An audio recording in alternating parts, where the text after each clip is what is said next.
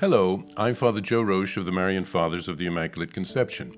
Thank you for joining us as we continue our journey of reading the Imitation of Christ from beginning to end. Today, we take up from where we left off, beginning with Book 3, Chapter 53. The 53rd chapter, God's grace is not given to the earthly minded. The voice of Christ. My child, my grace is precious. It does not allow itself to be mixed with external things or with earthly consolations. Cast away all obstacles to grace, therefore, if you wish to receive its infusion. Seek to retire within yourself. Love to dwell alone with yourself. Seek no man's conversation, but rather pour forth devout prayer to God, that you may keep your mind contrite and your heart pure. Consider the whole world as nothing. Prefer attendance upon God to all outward occupation, for you cannot attend upon me and at the same time take delight in external things. You must remove yourself from acquaintances and from dear friends, and keep your mind free of all temporal consolation. Thus, the blessed Apostle St. Peter begs the faithful of Christ to keep themselves as strangers and pilgrims in the world. What great confidence at the hour of death shall be his who is not attached to this world by any affection. But the sickly soul does not know what it is to have a heart thus separated from all things, nor does the natural man know the liberty of the spiritual man. Yet, if he truly wishes to be spiritual, he must renounce both strangers and friends, and must beware of no one more than himself. If you completely conquer yourself, you will more easily subdue all other things.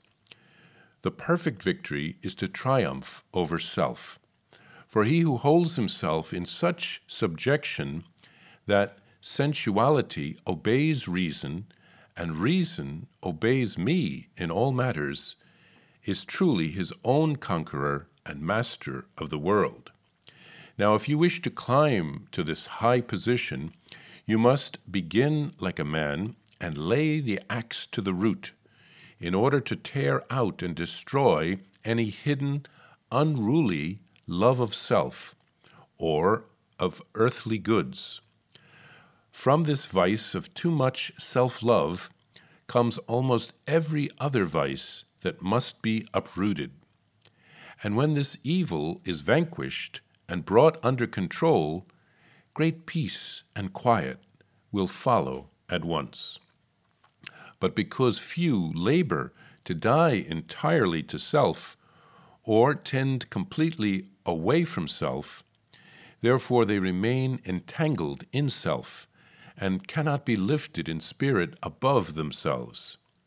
But he who desires to walk freely with me must mortify all his low and inordinate affections, and must not cling with selfish love or desire to any creature. In this chapter, the voice of Jesus asks us how we spend our time here on earth. Are we consumed with ourselves and our image, how we look, how we dress, what new accessories we can buy to look good? Now, some of this is important, but it can become an obsession to the point where we make an idol of ourselves. Our whole self-worth is tied to our image, and there is no room for God. If we are consumed with the things of this earth, we won't receive God's grace, and we won't be at peace. Jesus' advice here seems to be directed toward a monk of the 1300s. Not every layperson living in the world with a family can remove himself or herself completely from acquaintances and dear friends, or can they free their minds completely from temporal consolations. But everyone can and should do it sometimes. We all need to find some time for silence, to periodically withdraw from social media, to pray and talk to God. As we go through life, we can gradually learn how to detach from the things of this world. It will be easier as death approaches to look forward to being with the Lord. Jesus says to all of us, if you wish to follow me, you must deny yourself, take up your cross, and follow me. This is a process. It doesn't happen overnight, but we have to start somewhere. Jesus will help us, and we'll find His peace if we follow this path.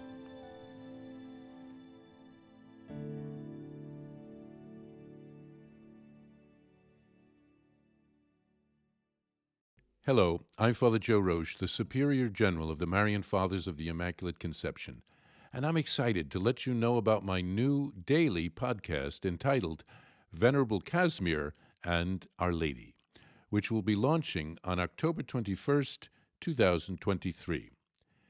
Venerable Casimir Wyszynski was a Marian father who lived in the 1700s. We are praying for a miracle so that he can be beatified. He helped to revive our congregation when we were at a low point because of the actions of his brother. He rewrote a Latin handbook by a Jesuit on the 10 gospel virtues of Our Lady. He called it Morning Star, so that lay people would be able to understand it, to imitate Mary's virtues, and to grow in holiness.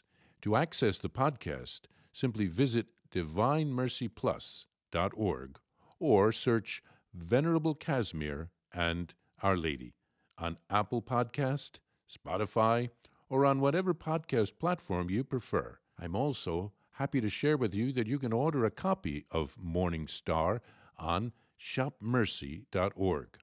That's shopmercy.org.